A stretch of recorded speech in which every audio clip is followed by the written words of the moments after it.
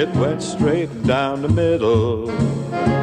Then it started to hook just if you knew at age 20 what you know today, what would you have done differently? Oh, boy. I certainly wouldn't have gone through the trouble I did with my driver, because I'd know now not to do it, and it's advice I've given to a lot of other young guys. And even on TV with Jordan Spieth, I said it a number of times, just stick with what you're doing.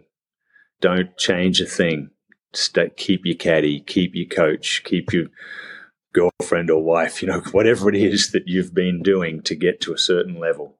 Don't change a thing. And we all go changing things because we want to get better. If you're not going forwards, you're going backwards. All of the old, great analogies to our game. Yeah. But I went searching, and that screwed me up, and I wouldn't do it now.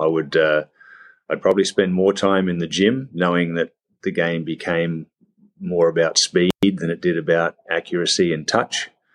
I used to spend a couple of hours every day of my life chipping and putting. I'd probably spend a couple of hours extra in the gym working on my speed, which is what they all do now.